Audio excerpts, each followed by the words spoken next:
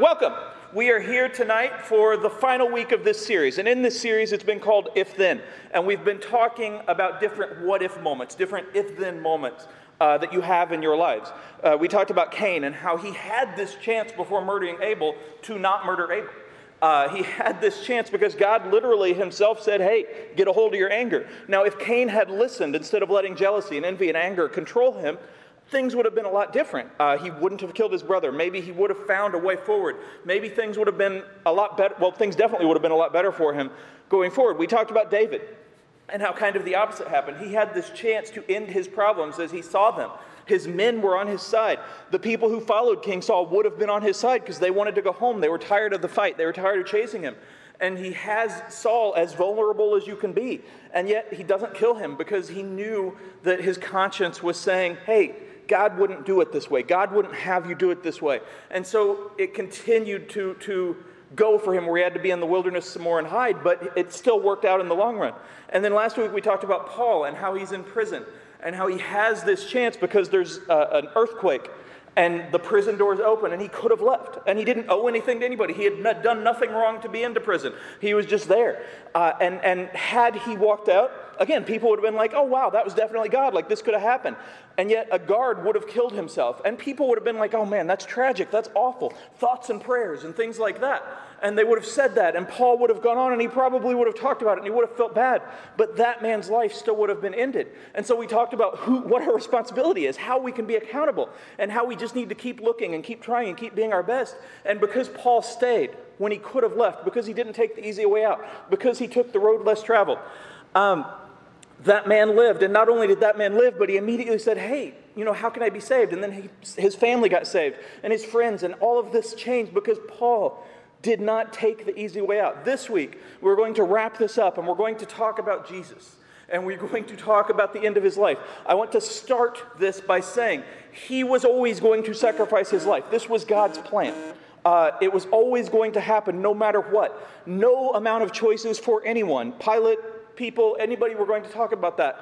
None of their choices would have affected that he would have sacrificed because he did that for us, to save us from our sins, to save our lives. But it would have affected their lives, and it would have affected how we remember them. It would have affected how they lived. And while it still would have happened, their roles would have been different. And so I want to go to Matthew 27, 11 through 26.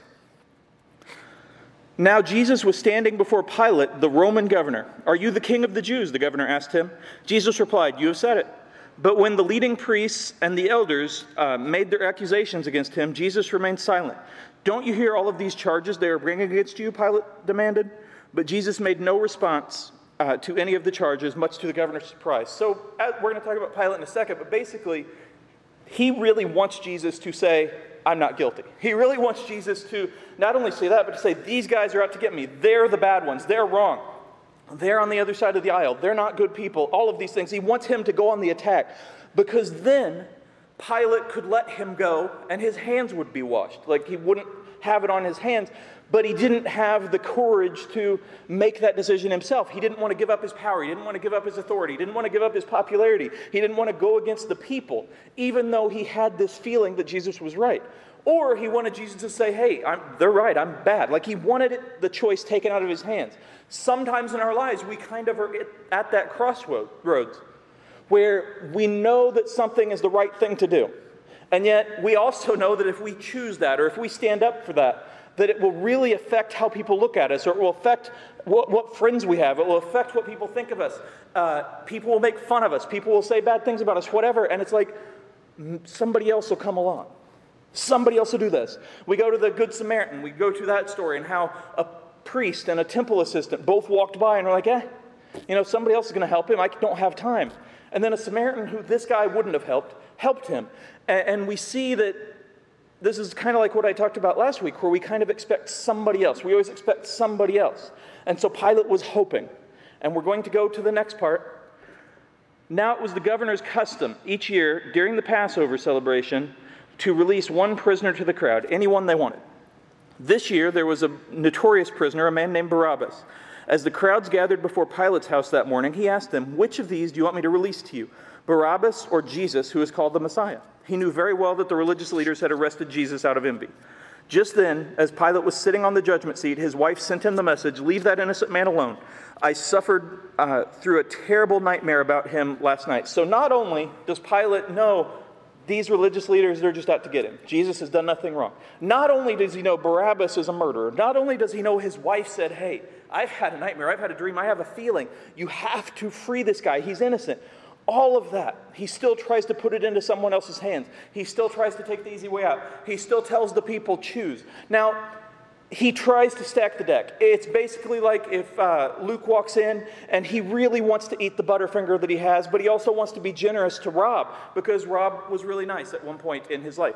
And he really wants him, he's like, I want to give Rob something, but I really want this Butterfinger. And, he comes and he's got in one hand a Butterfinger and in another hand a dead rat.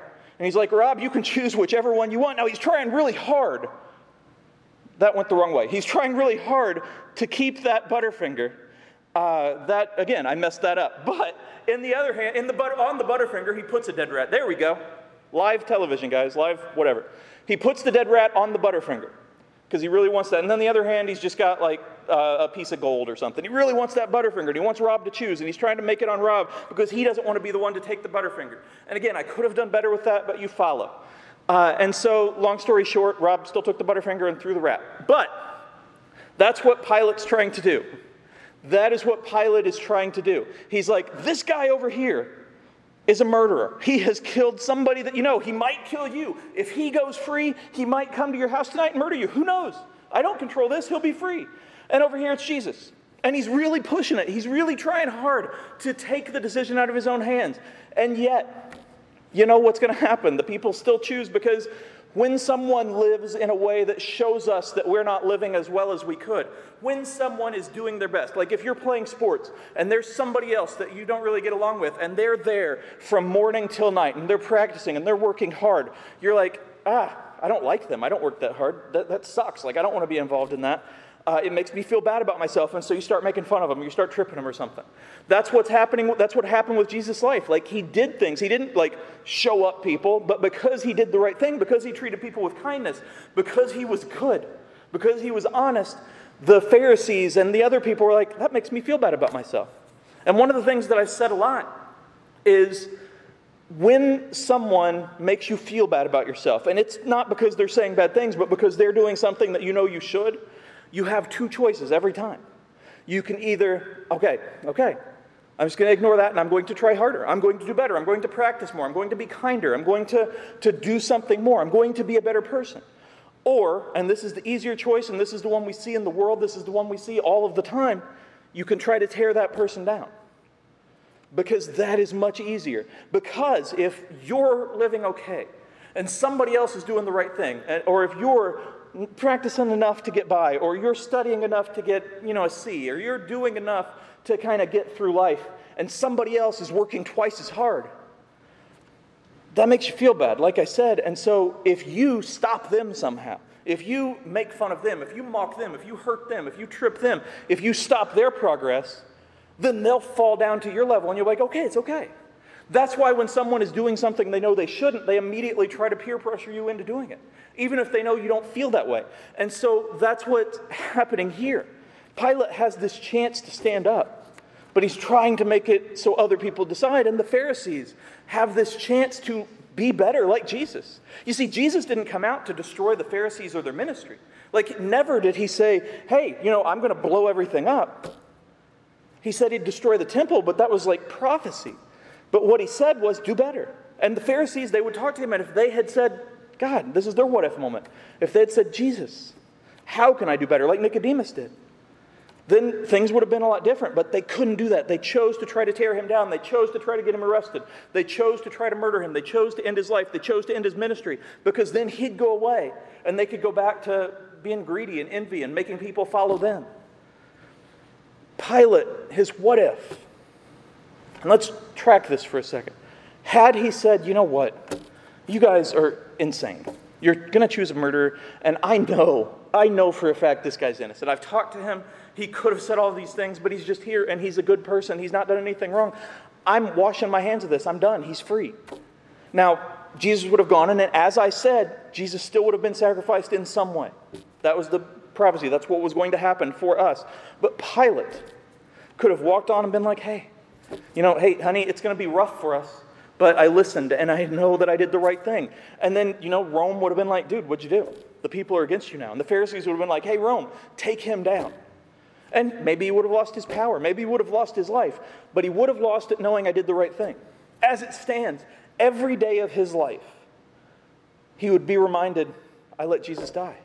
Now, I don't know whether Pilate ended his life as a believer, so I don't know if he understood that Jesus came back. I don't know if he understood that Jesus was going to die. But he knew that he allowed something bad to happen. And not only that, he let a murderer go. And so every day of his life, that came back to him. Every day of his life, he's like, I took the easy way and it's messed up everything. People, I still have my power and I still have my popularity, but man, my wife, she doesn't look at me the same anymore. There's no respect there. Or the Pharisees, they think they can just roll over me now. Like they can tell me to do anything, and it changes. One of the things that I've said when it comes to politics, and I don't want to get too deep into this because we're coming up on an election and blah, blah, blah, blah. I believe that most people, when they get into politics, and I'm talking at the Congress, Senate, President levels, they have good intentions. I believe that. And then I believe they make deals and they make concessions and they make compromises and then that changes and then they like the power and power corrupts and blah, blah, blah, blah, blah. Party politics and all of these things happen and then you get people on each side just angry at each other and yelling at each other and they start out, their intention is, I want to have a discussion. Then it's like, they disagree with me. Nobody's allowed to disagree with me. I'm always right. And then anger takes hold and then everything just splits apart. Like right now, they're so volatile. And that's what Pilate would have faced in some ways. But he would have felt that he was doing the right thing. And if a politician stood up and did the right thing, and I'm talking truly did the right thing and was honest, honestly, I don't know that they'd get elected. Because we want people to say no more taxes, or we want people to say this is going to happen. We want people sometimes to lie to us. And that's because we are afraid of working too. We're afraid of being better too, and it's hard. It makes everything harder. But when you do the right thing, even when there are consequences, when you study for the test, even if you don't get an A, when you work hard for the sport or the band or whatever else, even if you don't make the team, it's okay because you're doing your best. The greatest basketball player of all time, Michael Jordan, who never told the league, hey, Denver's not getting more free throws than me, it's not fair. LeBron, who was the greatest. He worked really hard. He got cut from his freshman team, so he worked even harder. He could have quit and said, I can't do it. I'm going to go play baseball. And we've seen how that turned out. But he could have quit. And yet he worked twice as hard and he became the greatest. Because there's always a moment where you could quit. There's always a moment where you could take the easy way. And a lot of people do. And honestly, in this world, we see a lot of people who take the easy way and they succeed. We see Pilate gain more power because he took the easy way out. But they have to live with themselves. And I know that when you're seeing someone succeed, when you're seeing somebody get power, you're seeing someone get money, you're seeing someone get fame, you're seeing someone get the girls or the boys, you're seeing someone get the spot on the team, whatever. And you know that they're cheating, you know they're doing the right thing. It's really hard. It's really cold comfort to be like, yeah, but someday they're going to have to live with that. Or someday they're going to feel this. I get that. But if you have enough of a conscience, if you have a relationship with Jesus to where you truly feel that guilt, that's good. Because guilt can be good because it means that you do have a conscience. And a conscience is good because it means that you are trying to do the right thing. You're not always going to. You're going to have some what-if moments, some if-then moments where you choose wrong. You will. Now again, and I say this each week almost, but you can go into that and be like, well, I'm going to choose wrong sometimes, so I might as well take this time and choose wrong. No. Sometimes you're going to try your best and still fail, or try your best and still choose wrong. You'll always have another chance. Pilate chose wrong. And again, I don't know what happens in the rest of his life. It's historical record to a point. But I'm talking his faith life. But he would always question this moment. And now we're going to go on to the people. Meanwhile, the leading priests and the elders persuaded the crowd to ask for Barabbas to be released and for Jesus to be put to death. So the governor asked again, which of these two men do you want me to release to you? The crowd shouted back, Barabbas. Pilate responded, then what should I do with Jesus, who is called the Messiah? They called back, crucify him. Why? Pilate demanded. What crime has he committed? But the mob roared even louder, crucify him. Pilate saw that he wasn't getting anywhere and the riot was developing, so he sent for a bowl of water and washed his hands before the crowd, saying, I am innocent of this man's blood, the responsibility is yours. Doesn't work that way. Still on him too. And all the people yelled back, we will take responsibility for his death. Now that's a huge statement. We will take responsibility for his death, we and our children. So the kids are like, whoa, whoa, whoa. So Pilate released Barabbas to them. He ordered Jesus flogged with a lead-tipped whip, then turned him over to the Roman soldiers to be crucified. We know that he was crucified, and again, we know that he was always going to be crucified in that somewhat. But the people, when given the choice, could have chosen differently. And again, it would have happened because it was destined, because it was for us, because he was our sacrifice to make it to heaven. But these people who said, not only are we going to allow murderer to go free, not only are we going to choose Jesus to die, but it's our responsibility. We'll take that responsibility. That's huge. Each of those people had to live with that for the rest of it. And some of them, as we see with people sometimes, probably just held on to that anger and they lived out their lives just being angry and upset and being like, I still did the right thing. I know everybody said it was wrong. I know he came back. I know this, but I did the right thing, because it's hard for people to admit that they're wrong. Watch a debate. It's hard for people to admit that they're wrong.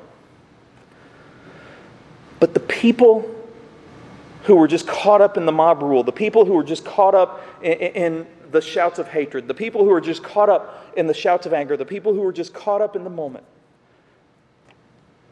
if they'd taken a second and said, wait, what am I doing?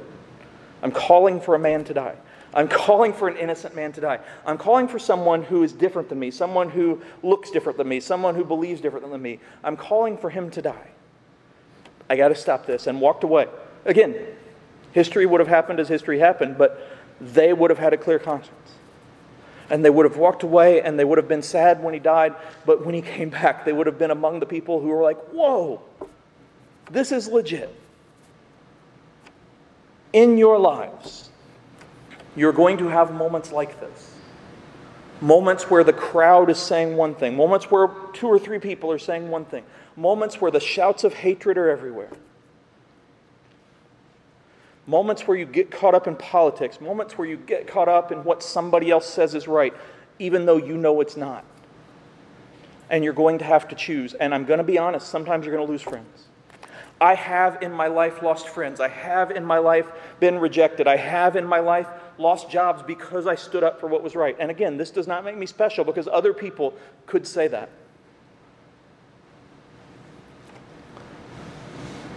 In your life, you are the only one on this earth who will know your heart. You'll be the only ones who know for a fact, unless you tell people. Jesus knows, but unless you tell people on earth. You're the only ones who are going to know how you feel, and if you're truly giving into hatred, if you're truly living a life of love. Because I will tell you this, and we see this in the world, it is really easy to say I'm a Christian. I just said it. Now I do my best to live it. But it's really easy to say those words, because unlike cults and unlike some other religions, there's no certain way that we have to look and no certain thing that we have to do. We just have to be a Christian and say it and try. And, people don't check our attendance, people don't check our tithe, people don't check what we do, they don't check what we say, they don't check what we post. Unfortunately, we live in a world where a lot of people who say they're Christians post awful things. And then you see likes and likes and likes and shares and shares and shares. And it's just hatred, like the people that were shouting at Jesus. My point is, you're the only one who knows whether or not you're really a Christian. I'm talking to the teens here, I'm talking to the teens watching, I'm talking to the parents watching, I'm talking to the non-parents watching, which would be everybody else. You're the only one who knows if you're legit. There are people in this crowd who shouted hatred and shouted things to murder him. And they knew that. But there are also people who stayed quiet. There are also people who probably said, no, save Jesus, but they were drowned out. Only the people there knows which one of those groups they were in. There's one more scripture, and this is Matthew 7:12. Do to others whatever you would have them like them to do to you. This is the essence of all that is taught in the law and the prophets. Basically, it's the golden rule. Basically, it's do to others what you'd like them to do to you. This is supposed to be the baseline for how Christians live. I'm talking like this is just where we start, and then we move up from there. I'm not going to get into 2020 was written by so-and-so, or 2020 is awful and blah, blah, blah. We get that it sucks. We get that a lot of things are happening that are negative. We get that things are hard. We get that people have hatred. We get that people are against each other. We get that people feel awful. We get it. But what if you followed this as a baseline? What if you started your day treating everyone you came in contact with as you would want them to treat you? Not treating everybody how they treat you. Not treating everybody how you think they deserve to be treated. Not treating everybody how everybody else treats them. But treating them how you would like to be treated. And I'm not talking, and listen, I have a lot of depression and anxiety, and I truly hate myself sometimes. And so it's easy to be like, yeah, well, I'd like to be treated awfully. Even when you have these things, you don't really, really, really believe that. You feel it. But you'd still like to be treated better. What if you did that?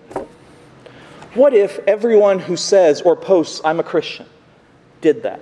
What if our politicians who claim to have faith did that?